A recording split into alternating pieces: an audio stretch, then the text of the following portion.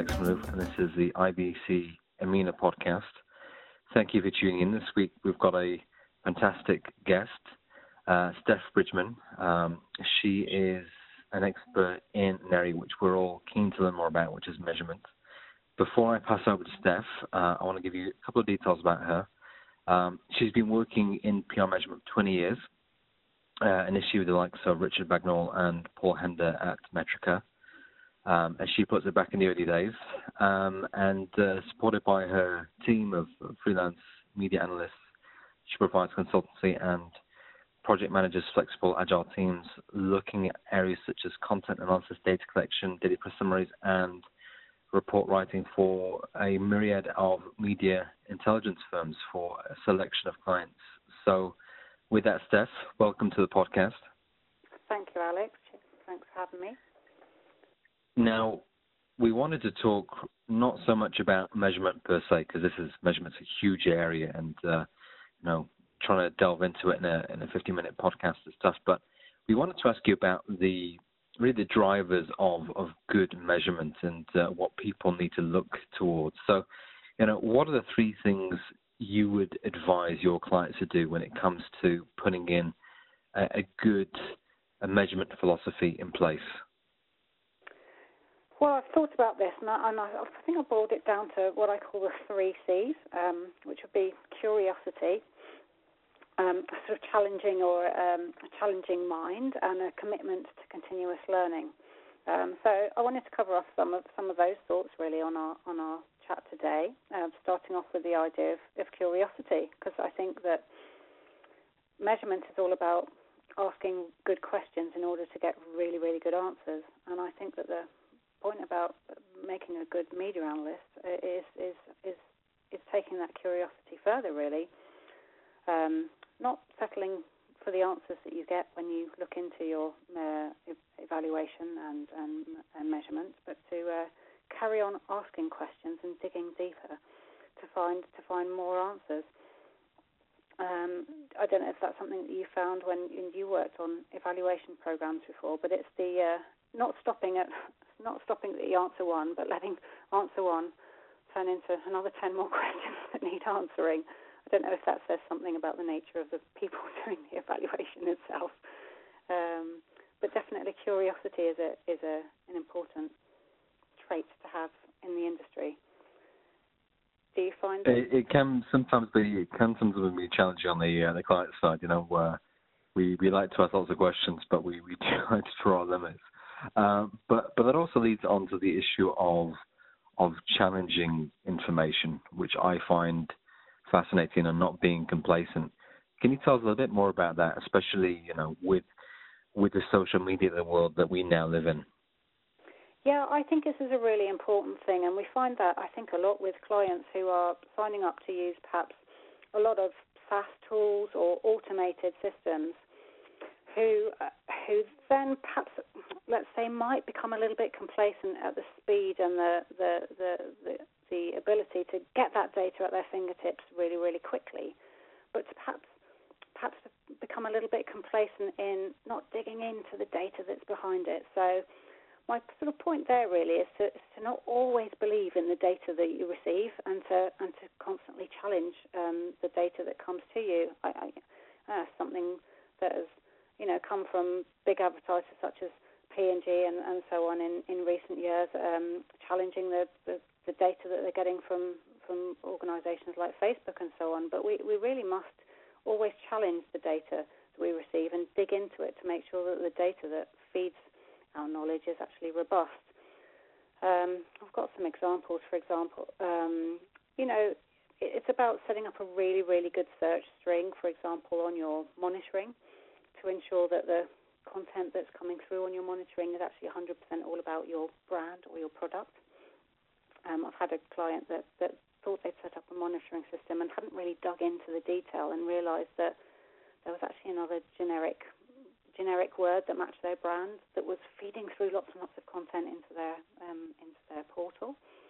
And so it's really important that they sort of dig deeper and look at the content that's coming through into these dashboards and real-time systems in order to really get an idea of the quality of the data that's coming through, and to challenge some of that and tighten up search strings, for example, if they find that the information coming through isn't sort of 100% spot on for their needs.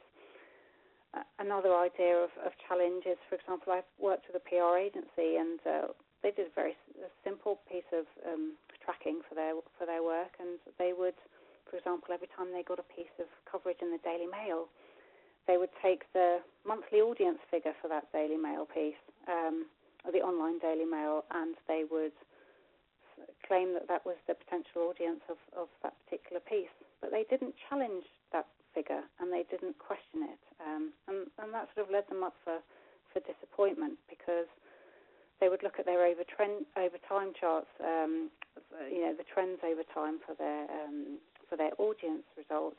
And of course, when you've had one piece in the Daily Mail one month, and you've got a potential reach of 92 million, if you take the number that's given to you, the next month, it's really hard to achieve that same thing again. So you set yourself up for a fall if you don't challenge the original piece of data that comes through to you. So it's about challenging data sometimes, and that sort of leads back to that curiosity, doesn't it? It's really digging down into the numbers that are coming out and questioning them and challenging them sometimes. I think that those are two things that are really key qualities for a media analyst.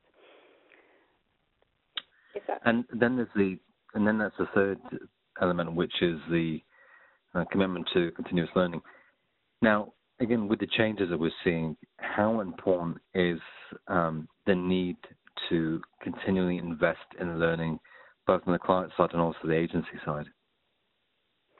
Oh, I think it's really important. I mean, the pace of change in PR has been crazy, but also in the measurement sector itself has been crazy. And I'm just delighted that we've got so much resource out there now on social media. There's so many excellent people that we can follow in the industry. I know the IABC Academy itself runs its own courses, but there's the evaluation industry body, AMEC, the International Association for the Measurement and Evaluation of Communications. They have an amazing site, and there's so many resources there. There are some great newsletters that you can sign up to. There's one called The Measurement Standard, for example. There's Measurement Month, which is run by AMEC in November. And there's just so much out there to provide you with the opportunities for continuous learning, particularly on elements such as Google Analytics, for example. I mean, YouTube itself is a great continuous learning tool for all of us, and I think it's really important because there are many of us working in this field from all disparate parts of the world. It's sometimes difficult for us to all get together in the same place geographically for conferences and so on. But the ability to learn from each other, to take part in podcasts and to listen to webinars is crucial, and that's definitely something that I've benefited from over the years. And it's changed so much. I mean, 20 years ago when I started in this field, it was pre-online, pre-digital, and it's just a testament to how things have changed in 20 years. What we do now is completely different from what we did 20 years ago. So there's a necessity really to carry on evolving. There's new social media tools opening all the time. There's new trends. So we just have to keep on evolving. Well, with that evolution, where are we headed when it comes to measurement? Is measurement going to become mainstream in a sense in terms of how much is being spent and the importance is given to measurement? I think that there is a growing importance placed on measurement, and it's the ability for particularly the measurement within the PR space is able to prove itself much better nowadays in this digital world. There's much clearer evidence of actions being taken as a result of PR that's being put out there. We can see engagement rates. We can see real evidence of consumers interacting with content, and that data gives us the proof points that the work that we're putting out there is working. With Google Analytics, you can look at, for example, referral traffic to see whether links placed in media coverage are leading back to clicks to particular websites and so on. So there's a much more robust set of data out there that allows us to really understand whether the PR elements that we're placing out there are having an impact and audiences are acting upon it. But there's just so much more to do, because I think, feeding on to that point of commitment to continuous learning, there are so many different organisations that are in such different places on their measurement journey, and there are some organisations doing real complex measurements, which involves linking outputs, clips, sentiment, impressions, and so on, back to outcomes and business objectives. And those are people who are sort of in the advanced space, so to speak, on measurement. But there are still so many people out there that are still at what I call the simple level of measurement. So there is so much more to do. Well, with that, I want to first of all thank you for the time you've given us. Where can we find you and follow you and engage with you? So sure, yeah, I'm on Twitter. Follow me at Steph Bridgeman. That's like a bridge and a man, Steph Bridgeman. Or check out our website, which is experiencemediaanalysts.com. We're here to support any organisation with its media evaluation. Wonderful. And I see on your Twitter profile as well, the first word is #PR measurement. So, we know what we're going to get with your Twitter feed. Yeah. PR measurement's a great hashtag to follow, both on LinkedIn and on Twitter as well. Wonderful. Well, thank you very much, Steph, and it's been a pleasure to have you on the IABC EMENA Podcast. Thank you, Alex. That's great. Cheers. Thank you.